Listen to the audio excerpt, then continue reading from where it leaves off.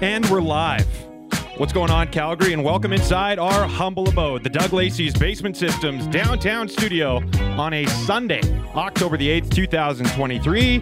Sportsnet Today starts right now. I'm your host, Garrett Vanderploot, a.k.a. GVP. Got a couple other friends hanging out in here with me as well. We got Azam. Azam, what's going on, my man? Not too bad. Actually, I have some fun news for you. Share right off the top. The top.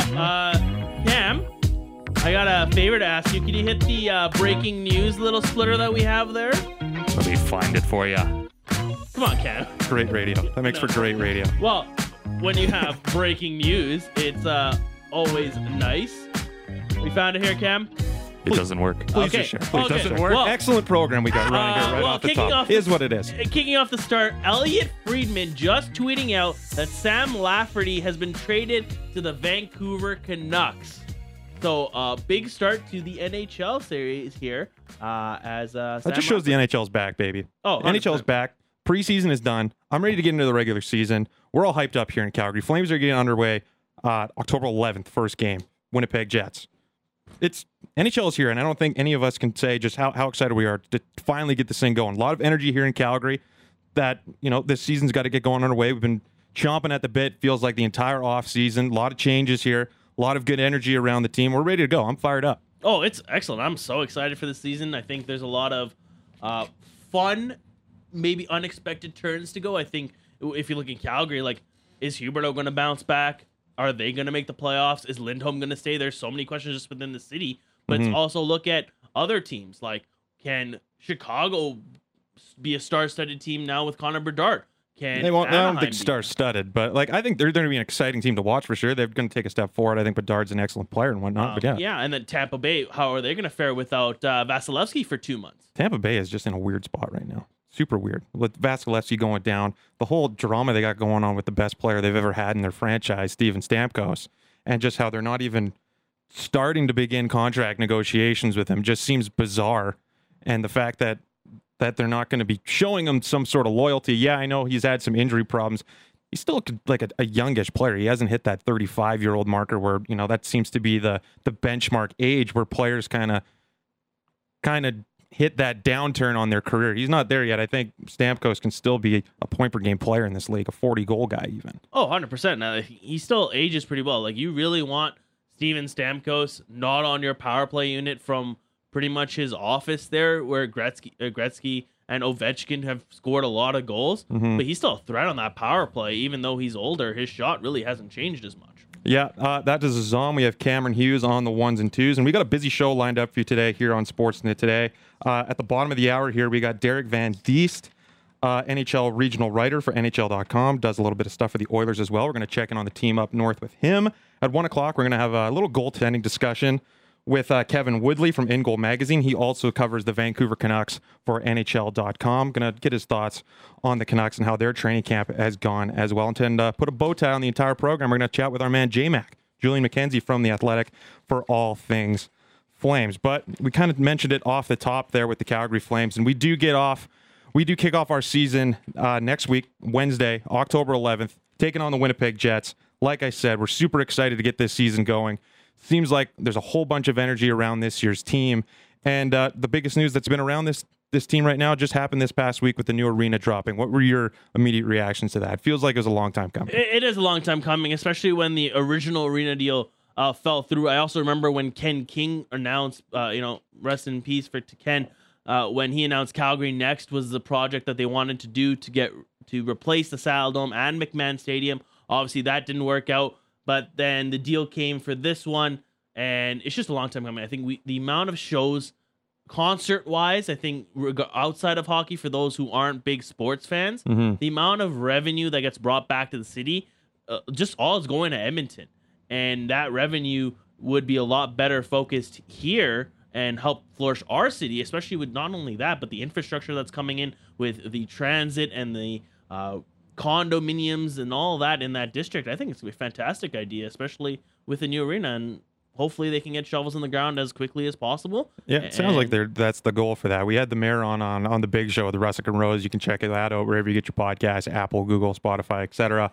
And she was saying that with this building, their goal for that is that anything's possible with it, right? It's not just about putting on games and putting on concerts. It's about putting on a world-class entertainment center for a variety of of entertainment ventures and stuff like that. A way to really reach all generations within this city, not just sports fans and anything else of that nature, but really trying to put on a world-class entertainment venue. And I think it's going to be super exciting. It is.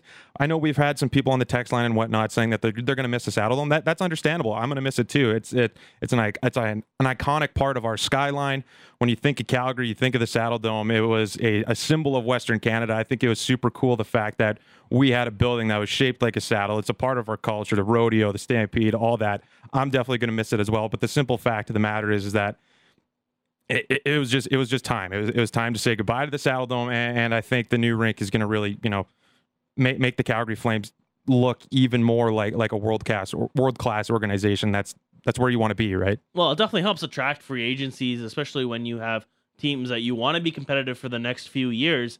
You want to have a world class building. I think you look at Mackenzie Weegar, a guy who signed an 8-year deal. He's like, as much as the Saddle Dome is iconic, like you mentioned, they needed a new building, training facilities, video areas, just especially with how many teams are going to be in that building, because it's not just the Calgary Flames. It's going to be the Wranglers, it's going to be the Hitmen, and it's going to be the Roughnecks. Yeah. So it's a lot of teams going to be in that building, and they're going to need more spots, because right now the Wranglers, their stuff isn't in the Saddle Dome.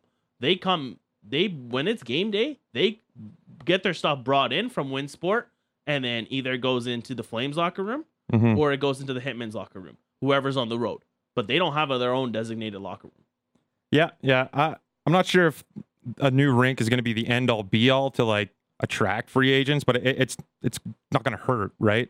If you have an outstanding building, it's definitely going to be a plus for a player to come here, because I know that we've had instances where players didn't necessarily want to live in Calgary. Calgary's a great city. I've grown up here my entire life. I have nothing but great things to say about it. It's a world-class city, in my opinion. And the fact that some players don't want to be here, I feel like is more of a hockey decision rather than wanting to play in Canada and whatnot. But for the Flames right now, like I've said off the top, it seems like the energy around this team, the vibe around this team has been nothing but positive. But we'll see how things go within this first start of the season here. We've had some of our NHL insiders like Frank Saravelli come on saying how crucial this start to the season is, and it's really going to determine what type of momentum we have getting into this thing. The first 5-10 games is really going to give a pretty decent example of who we're going to be this season, and how many people have really taken this offseason to heart. Like Jonathan Huberdeau comes to mind. It sounds like he is more comfortable here and whatnot, and everyone is expecting him to have a huge bounce back season, but we're not going to know until puck drop, and he's going to have to be our best player this season, and he simply wasn't last year. I think he needs to be our best player.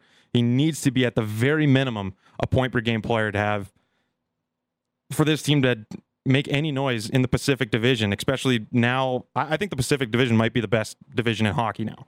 Yeah, I think the Pacific Division is going to be very hard with what Vegas did last year. Edmonton is still strong. LA's offense and defense is pretty much there. Their goaltending I still question about a little bit. Yeah, their goaltending is very interesting. I do want to ask Kevin Woodley about that. They got Cam Talbot in net there, and Phoenix Copley as well. They went really cheap on their contracts for them, but that's kind of the way goaltending is kind of going. It's obviously super, super important, but sometimes teams just don't want to front that bill. It's too much of a risk. You missed one name on that. Basically, they brought in to accomplish Phoenix Copley as well. They acquired the COVID bubble Calgary Flames goaltending tandem, because David Riddick was also signed to the LA Kings. So big save, Dave. It's David Riddick and Cam Talbot. Gotta put it there. They brought the three goaltenders there. Yeah. But yeah, no, I think the division, I think Vancouver's going to have a bounce back season. Thatcher Demko can show what he is. That's going to be a good team. But for the Flames, Huberdeau's going to be good. And preseason really means nothing. You take it with a grain of salt. They're still getting back into shape form. They're getting used to players. Young players have their opportunity. So I don't really take preseason as a big marker. When puck drops on October 11th, that's when you got to get going, and it's got to be a hot start. You're at home against Winnipeg. You feed off the fans because they are excited for this year. You've brought many changes that the city is excited for. I think they are excited for Ryan Huska. They like how Conroy's been handling the situation with the free agents. You have Aginla on that staff as well. And then looking forward, you got Kiprasov coming for his jersey. Going the vibes are high here. I can't deny that. The vibes are high. So you got to feed off of that. And now with this news of the arena, it's like, okay, everything is set in stone. Now let's go prove, and his contract kicks in. Let's go prove that $10.5 million is worth what they're paying for Jonathan Huberdeau. And I agree with you. I think point per game, even more than that, but he cannot be less than 70 points this year. I think he can't be less than a point per game. Like if you're making $10.5 million, you're being paid like a 100-point guy. And if you're 20 points short of that, sorry, you're just not worth that money, really, in my mind. Being like if you're an 80-point guy, you're probably worth around the 8 to 9 marker. You're not even close to a double-digit guy, and that's where we need to be. That's where we need Huberdeau to be. He needs to be our best player this year. From what I've seen from him, he looks like he's a lot more comfortable and all this. I know that you said preseason's not the end-all, be-all. You got to take it with a grain of salt. But who do you think plays on that top line with him? Have you liked what you've seen from Sharon Govich from there? Like really beyond Huberdeau, our depth on the boards, the wingers, seems a little lackluster to me. And it's a little worrisome because we lost a big chunk of our goal production in Tyler Toffoli, and everyone else beyond Jonathan Huberdeau up and down our wings is kind of unproven in a top 6 role. Yeah, for Sarangovic, I think it's also a learning curve for him as well. I think he's still understanding the system, learning the team, and he's still getting more comfortable, and that will take some time. I don't mind Mangiapane on his offside. He was very successful when he was playing with Coleman as well on that side. That was going to be a name I was going to throw at you there because styles is what make lines, and Huberdeau is obviously a playmaker, and he needs to be kind of paired off with a trigger man like Andrew Mangiapane. And Mangiapane's great in the corners and go get you a puck and whatnot. I feel like they're just kind of trying to force the Sharon Govich fit, and I don't totally understand it. Well, I think when they moved him off, they're not trying to force him on that thing. I think it should be the starting point, because if you look at the comparison of Sharon Govich and Tyler Toffoli, if you look at the goal spread, they're very similar on how they shoot the puck and where they put the goals in. That's the first thing I looked at when Sharon Govich was acquired by the Flames, was where does he like to shoot from? And he is used to his off wing. He prefers his off wing. So that kind of helps with that righty situation that Huberdeau talked about last season, not playing but 2 righties before. So that definitely helps that situation there with that. So I think Sharon Govich should start on that top line. If it doesn't work, but you got to give it a few games so that they can kind of get used to it. Yeah. But if it then doesn't work, not going into the 3rd game of the season, then changing it up, obviously not how it was last year. But if it's not working 10, 12 games of the season, start mixing it up. Mangiapane there. I think Coronado can have a definite chance on that. We know his shot. We've seen it, how deadly that shot is. And maybe towards the end of the preseason, obviously he played almost every single preseason game, including Penticton, as he could. And I think maybe some wear went on him, and that's what kind of slowed him down. But even when his play without the puck was very strong, he's just always in the right place at the right time.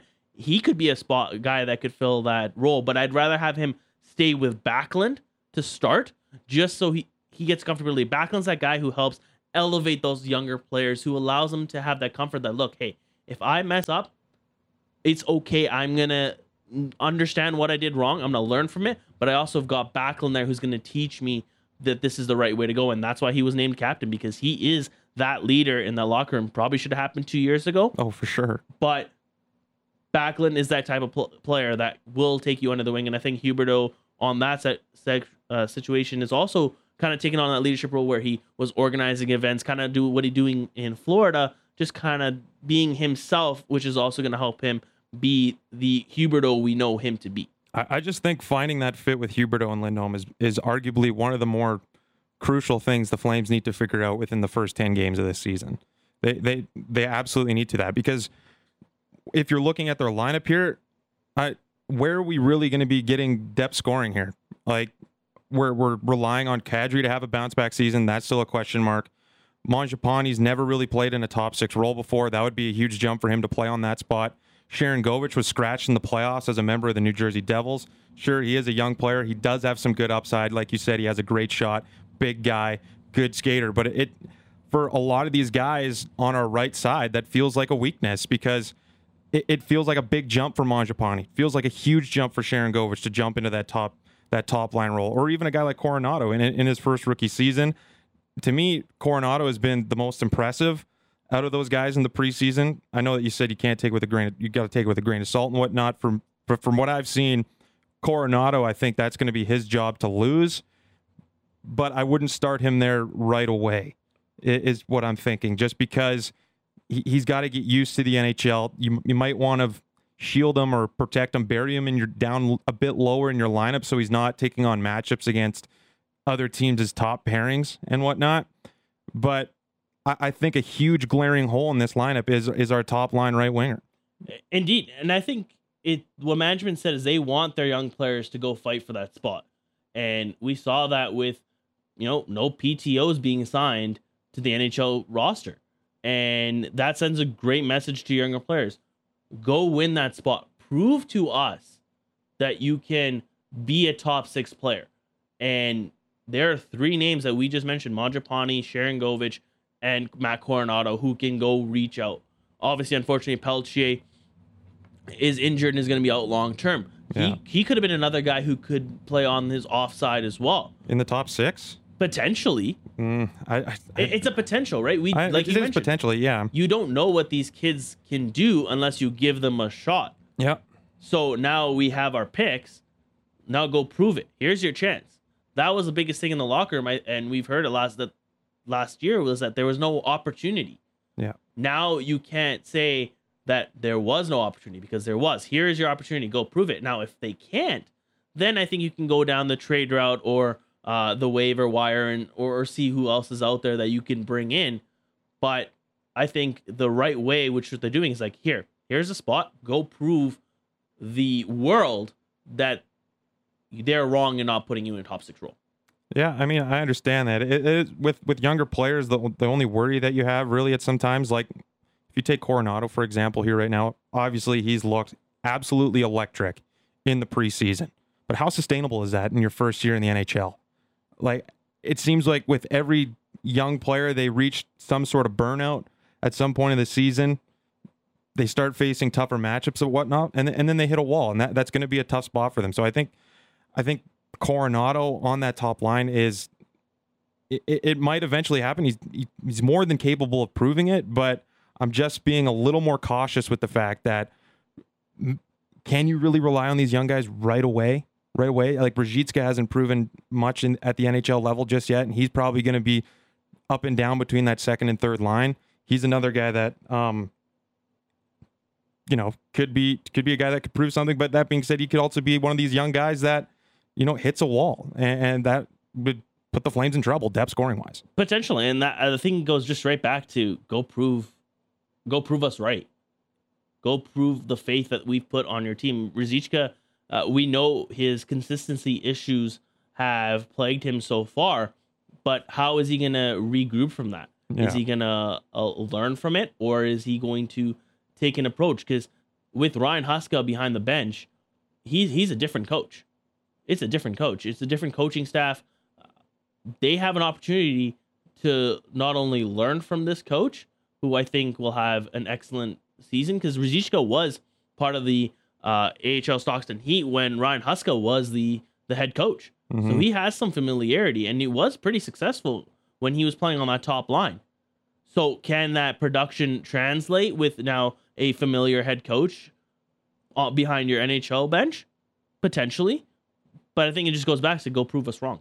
Yeah. Or prove the question mark of can you be a top 6 player and will the Flames have depth scoring wrong.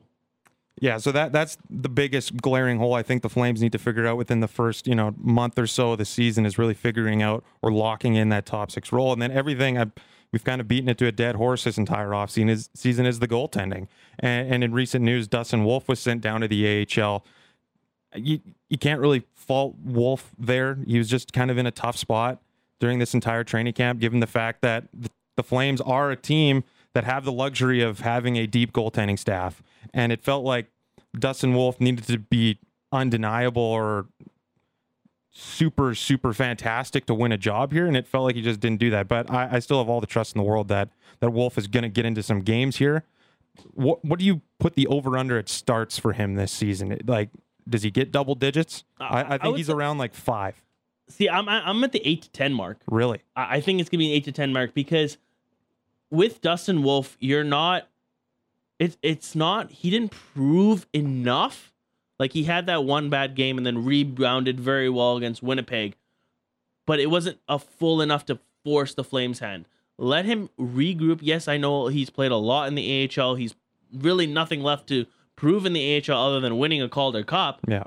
But let him work. Look at Florida at Spencer Knight.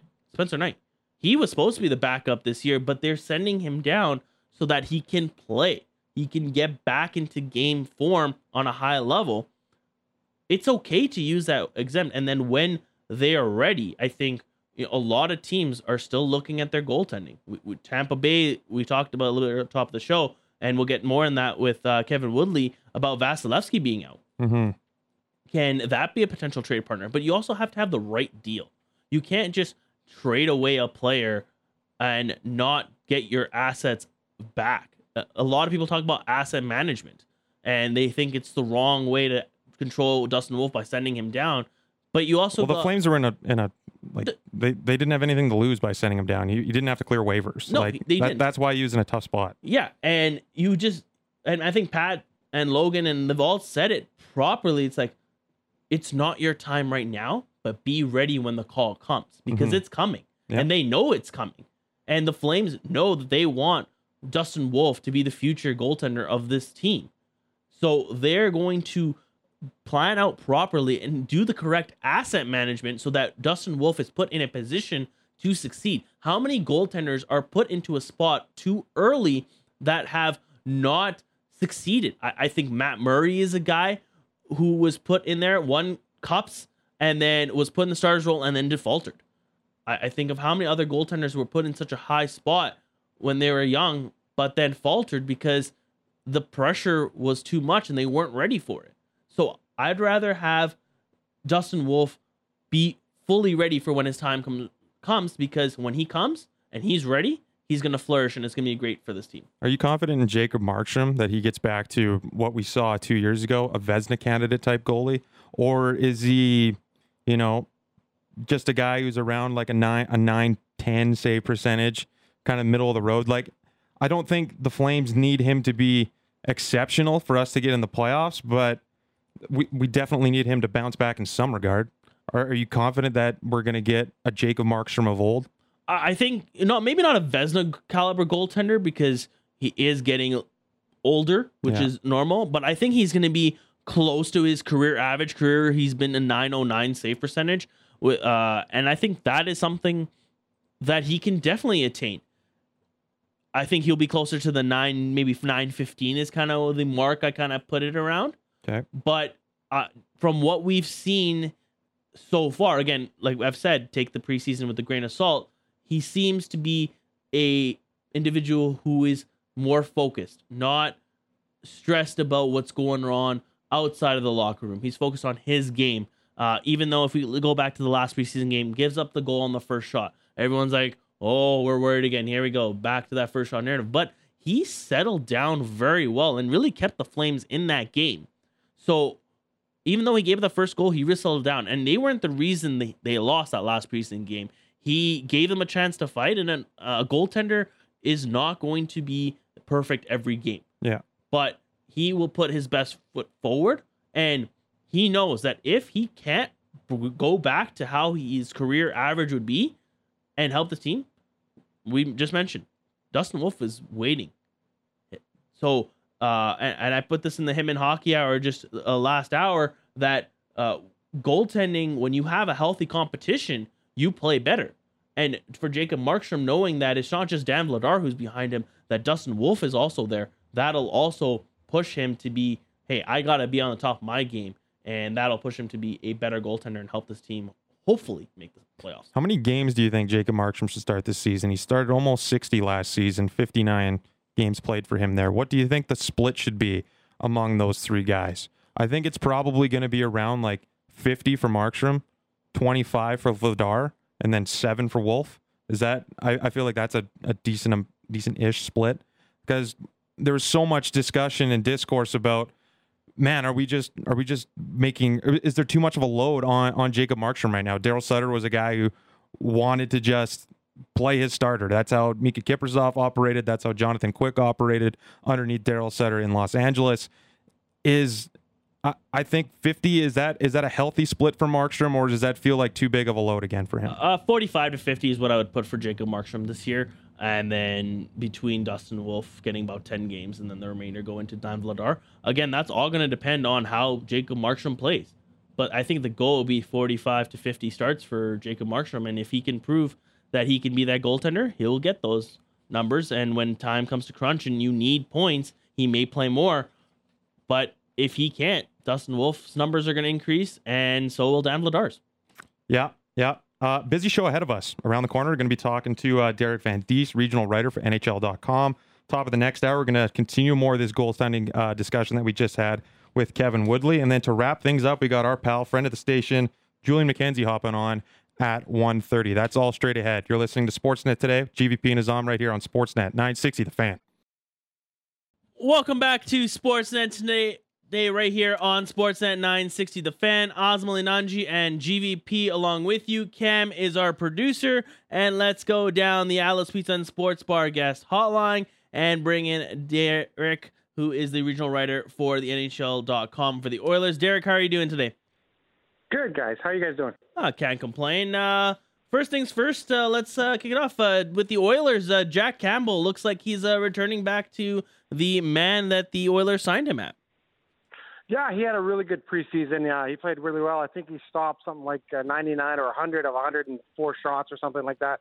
He only let in 3 goals in the preseason, so the Oilers were very happy with his performance. And yeah, this is kind of what they were looking for from Jack Campbell when they signed him. They thought he'd come in here and be the consensus number 1 goaltender, and Stuart Skinner would come up, and they've kind of developed Stuart Skinner over the past few years, and he'd be a reliable backup. But Jack Campbell just couldn't get any traction last year, and he was really hard on himself. And I think that's the one thing that really stood out, as he really wanted to play well for this team.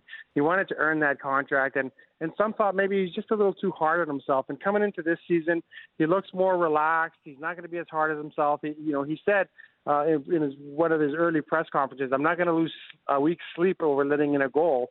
And he looks like the guy that the Oilers signed and wanted to be their number 1 guy. So I think that's good news for the Oilers, because I think going back to last season in the playoffs, it was goaltending that kind of let him down in the playoffs. And if they can get Jack Campbell going and Stuart Skinner can have the type of year that he had again, the Oilers are going to be a much better defensive team this season. Indeed. Well, goaltending was the biggest question, but now it looks to be steadied the ship. But from the training camp, any standouts that you see can really make an impact on this team? Obviously, we know the 2 big guns up front, but anyone that you've seen that has really made an impact for this team? Well, yeah, there's a couple of good depth players. Adam Ernie's still around. He didn't get waived today. He's a guy that they brought in on a PTO, and he looked good. I think the Oilers are looking for depth players that are affordable. They're looking for, basically, as Ken Holland would put it, I'm looking for cheap players that can play, which are hard to find around the league. So they brought a lot of depth guys in. Basically, they're looking to get a little bigger in their bottom 6. They're looking to get a bit more physical. So they brought in guys like him and Lane Peterson, and there's a couple of the Raphael Lavoie was here as well. Peterson and Lavoie were waived today, so they didn't make the team, but they're still around. If they clear waivers, they can always come back. So I think the Oilers want to get a little heavier on the bottom 6, and I think Adam Ernie really made a good impression. He might make the team, he may not. We'll still have to see how that goes. But, so I think of all the guys that have stood out, like Ben Gleason had a good camp as well, a defenseman, but he was waived today as well. So it looks like they do have some depth in the American Hockey League if these guys go down to the American Hockey League, especially on their bottom 6. Their top 6 is set. So unless they have injuries on that top 6, it's going to be the same 6 guys, just maybe rotating them a little differently in the top 2 lines. We're talking with Derek Van Diest here on Sportsnet today. Osman Ali Nanji along with you, and GVP. GVP. Derek, thanks for taking the time today again. What can you tell me about Dylan Holloway? He's entering his third year of pro hockey here. What are the expectations for him and the Oilers coming into this season? Well, Dylan Holloway's actually had a very good camp. He's looked very good, and for the first time in a long time, he's healthy. Dylan Holloway had a lot of injury issues early on. He had that wrist injury that he hurt playing in the NCAA, and they had to have surgery on it. It didn't heal properly. They had to have surgery on it again. So that really set him back. That cost him an entire year of development. Last season, he played, I think it was 55 games here in Edmonton. Didn't play much. Played kind of in a role, just a supportive role. Went down when Kyler Yamamoto was ready to play. Went down to the minors and got hurt in the minors. Got hurt in the American Hockey League. So it's been a tough go. He hasn't been able to gain much traction, but he did have a good summer of training. He had, he came into camp looking really good. He thinned out a little bit. He didn't spend as much time in the gym. He didn't want to. He was kind of bulky, he says. So he kind of worked on his lower body and just his fitness levels, and he looks really good. And he's come in here, and he's a guy that will play on your bottom six. But if there's an injury on the top six, he's the guy that can move up there. And he's really displayed the skill and the speed that he has that made him such a high pick. And I think this is going to be a good year for Dylan Holloway. And the good thing about him is that he doesn't have to put up big numbers because the Oilers have players that can put up those numbers. So you have the luxury of developing a guy like that and taking your time with him. But I think he's going to have a really, really good season. One of their other younger prospects as well, who I think might be even in the same boat as Dylan Holloway, is Philip Broberg. He also has had some time with the big group as well. But do you think the Oilers are wanting to see more from him as well as a bottom pairing type guy with them this season? Yeah, they do, and it's unfortunate for Broberg and the Oilers that they wanted to play with Mattias Ekholm this year, and they wanted to see how the two will play together and match together. Unfortunately, Ekholm has a hip pointer or a hip issue, hip flexor, and he hasn't been able to play any games in the preseason. So you haven't been able to see that pairing together because it looks like that's the pairing that they're going to go forward with. Ekholm will play a mentorship role to the younger Swede, and I think that's what they were looking for. Now they're ready for Broberg to break out and become an everyday NHLer. And this is a guy with a lot of skill, a lot of talent. He's got size, and I remember in his first training camp, he looked so impressive, just carrying the puck up the ice, making the right plays. And everyone thought, wow, this kid has a lot of skill. This kid's going to be a really good player for the Oilers. But he just hasn't been able to kind of put it together. He hasn't been able to kind of find his way and be that everyday NHLer that they're looking for. And they thought, well, if we can play him with Ekholm, that's obviously going to help him. Ekholm helped Bouchard last year. So they thought, okay, we'll play him with them. But unfortunately, Ekholm's been hurt. I'm not sure if he's going to play in the season opener on Wednesday in Vancouver. He's on the ice. He's skating. He says he's feeling a lot better, but you never know with those hips if they could just kind of flare up on you. But, yeah, Broberg's a guy that the Oilers are expecting to kind of make the jump here and finally become an everyday NHLer. He hasn't had a great camp. He's had a good camp. He hasn't stood out as much. But, yeah, this is a guy that they've penciled in, so he has to lose the job for someone else to come and take it. Yeah, we all know what type of offensive production this Oilers team can produce, obviously, when you have McDavid and Draisaitl leading that charge. But a knock against the Oilers has been their defensive core. If Ekholm's healthy and Broberg can take a step forward, I know that some parts of the organization are high on Desharnais as well. If these guys are all able to take their game to another level, where do you think this D-core is at? I'm not saying elite, but will they be good enough to the point where the Oilers can be a serious contender this year? Yeah, I think so. And you look at when you're talking about the Oilers' defense and their goaltending, and considering all the firepower they have in front, the Oilers are going to score an average of 4 goals a game. So all they got to do is keep their goals against average under 3, and they're going to be just fine. And I think that's the issue we saw last year. They got into some 6-5 games. They got into some high-scoring games that they'd rather not do this year. They know that a 6-5 game in the regular season is going to turn into a 2-3, 2-1 game in the playoffs. So I think that's what the Oilers are wanting to do. They want to get better defensively and still maintain that high offensive level. But I think, you don't need world beaters on your back end if you're the Edmonton Oilers, because you don't need to shut out every team to win games. You just need to play well enough and don't concede more than 3 goals. And you probably win on a nightly basis. And I think that's the kind of the mentality that they have on the back end. And they have Darnell Nurse is going to have, he doesn't have to play 30, 35 minutes a night. He doesn't have to play big minutes because they do have, guys like Ekholm and Broberg, and Bouchard has taken a step. And so they do have those guys. But, yeah, their back end doesn't have to be world beaters for this team to be very successful, just because they score so many goals. And then they scored, I think, 325 goals last year, which was like 20 more than the next team. And their power play was lights out. Their power play basically scores on every 3 chances. So they're basically going in with a power play goal to get three power plays in the game. So yeah, they don't have to be great. They just have to be average and just kind of mind the fort type thing. And I think the Oilers will be fine. We're only a few weeks away from the Heritage Classic at Commonwealth. Derek, first of all, thoughts on the jerseys first, and and then obviously how much is there excitement in the city of Edmonton? Well, I think it's going to build now that the season has started, because it's a good idea they're playing it in October, because everyone remembers the one in November 20 years ago. And we're talking minus 30. Those guys are out there trying to play hockey, minus 28, minus 30. And it was everyone remembers it was just such a cold event. The cold kind of overshadowed everything that came along with the event. But I think it's going to be fun. I did like the jerseys. I like kind of the throwback jerseys of the Flames and the Oilers, especially the Oilers. It was a really nice jersey. And I think they're going to get, as the season starts here, they're going to start building up to this game, and it's going to be hopefully nice weather. It won't be minus 20. It'll be nice weather, and it'll be a kind of a fun event. And then I think it's a good thing that they're playing the Calgary Flames, obviously, with the rivalry there.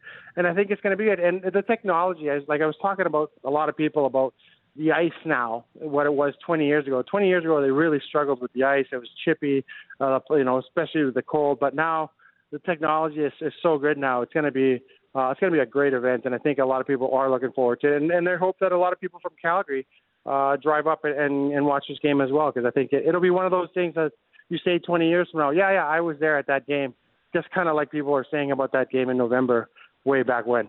Obviously, the Battle of Alberta is reignited here with the Flames.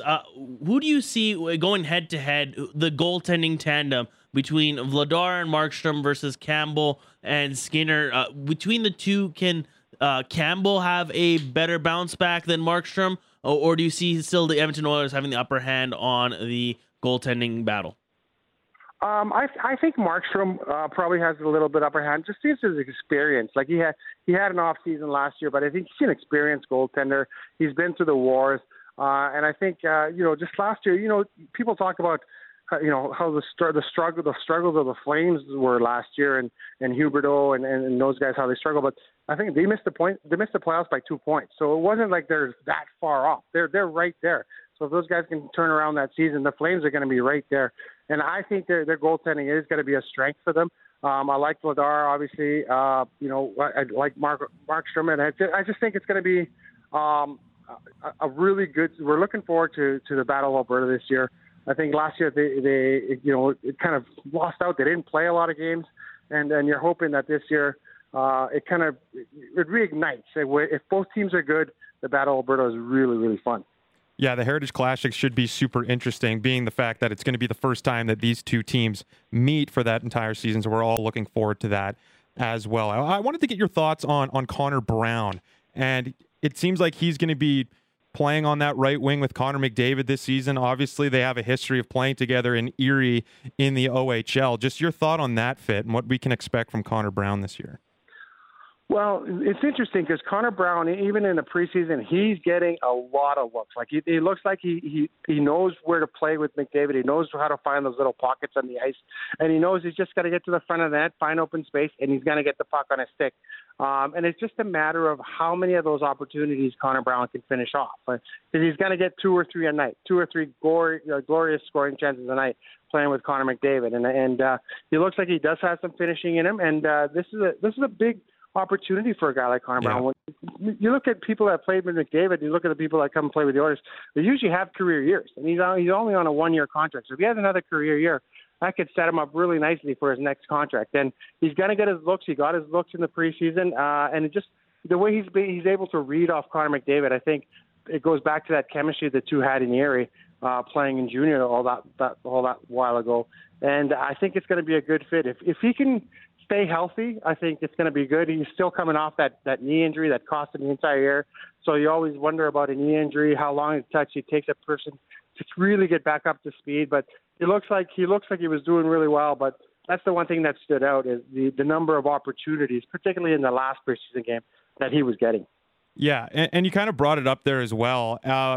Just how Connor McDavid can make anyone around him so much better. And it seems like year in and year out, he's able to bring his game to an even higher level. And just a couple weeks ago, Sidney Crosby was talking about how he could possibly hit 160 points. Do you think that is in the realm of possibility for McDavid this year? I think it is, and I think it almost kind of gave him a target to kind of aim for. Just because you're looking at a guy that's 27, going into his prime still. He still hasn't reached his prime, which is the scary thought.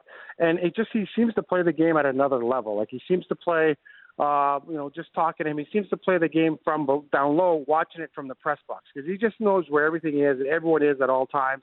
It's just amazing, his vision, and he does everything at 100 miles an hour. So you're right. People that play with him all have career years. You look at Zach Hyman came in here, had a great year. Ryan Nugent-Hopkins had a great year last year. Like all the people that have come in here are having career years playing with him.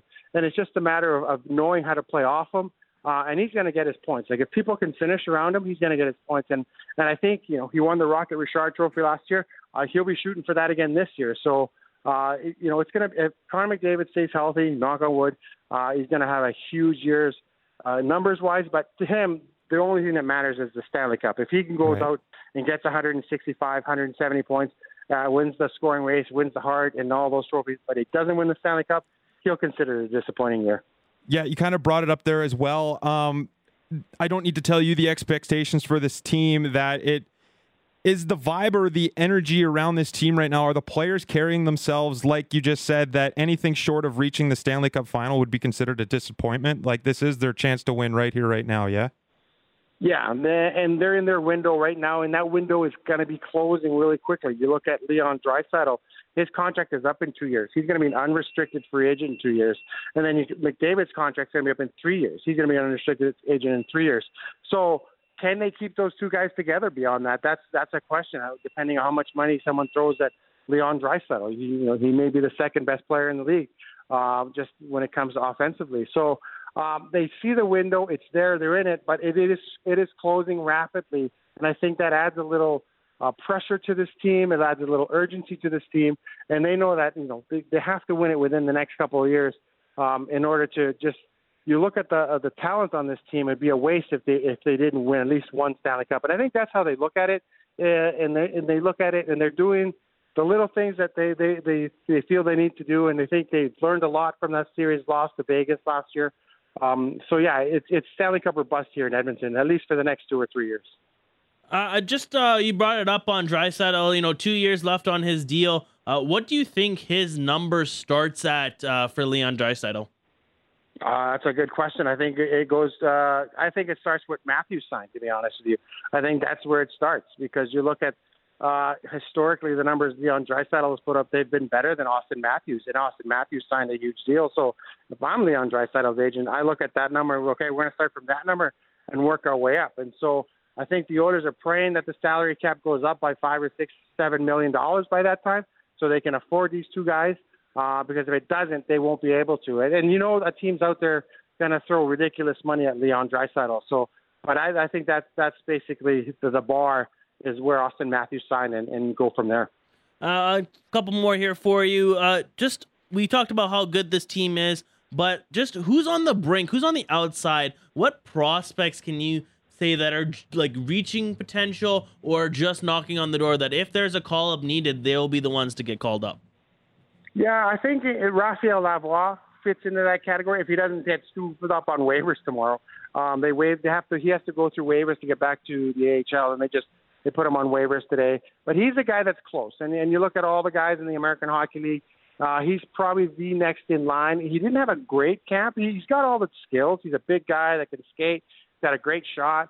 But he didn't really stand out in camp, and they feel like he does need a bit more seasoning. And they hope that this is a guy, he dominates at the American Hockey League level. So when you dominate the American Hockey League level, you're hoping that it comes up and translates to the American Hockey or to the NHL.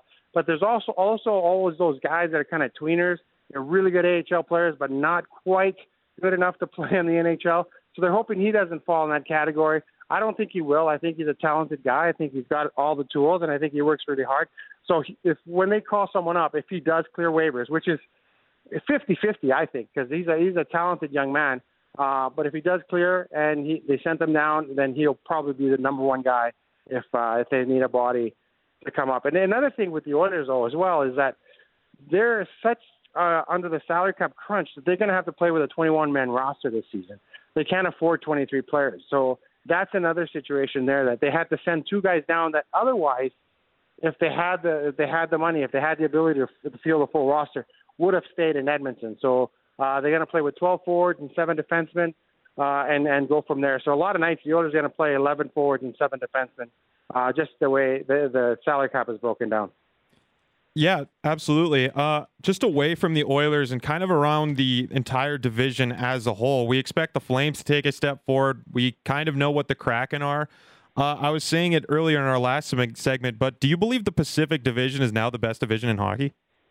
Yeah, bar none. I think a lot of people think that as well. It's a tough division. You throw the Los Angeles Kings in there. You got obviously Vegas in there. Yeah, it's a very, very tough division, and I've talked to players about that. They know that. They know that every night in that division is going to be a war because those points are going to be so valuable going down the stretch, and you wonder, how much Los Angeles has improved with Pierre-Luc Dubois. You look at the Flames. Huberdeau's going to have a much better year than he did last year. Like you can't get much worse than he did last year. Kadri's going to have a better year. They got they got talent there. Their goaltenders are going to be better, so they're going to be a lot better. Like I said, as bad as everyone thought Calgary was last year, they're only 2 points out of a playoff spot, so they are right there. And then Vegas is around, the Oilers are around. So, yeah, I don't think there's much doubt that the Pacific Division is the best division in hockey right now. We're in discussion with Derek Van Diest, writer for NHL.com. Derek, thanks for taking the time. Enjoy the Heritage Classic, and happy Thanksgiving, man. Thanks a lot. Sounds good. Thanks for having me on. Thank you. There he goes. There goes Derek Van Diest, and he joined us on the Atlas Pizza and Sports Bar guest hotline. Oilers, like you said, it's go time for them. The vibe around their team right now, yeah, I totally agree. It's Stanley Cup or bust. Oh, 100%. I think it's going to be, they need to win. I think their window is pretty much these 2 years. Draisaitl's contract is up after the next season, and at $8.5 million looks like a bargain.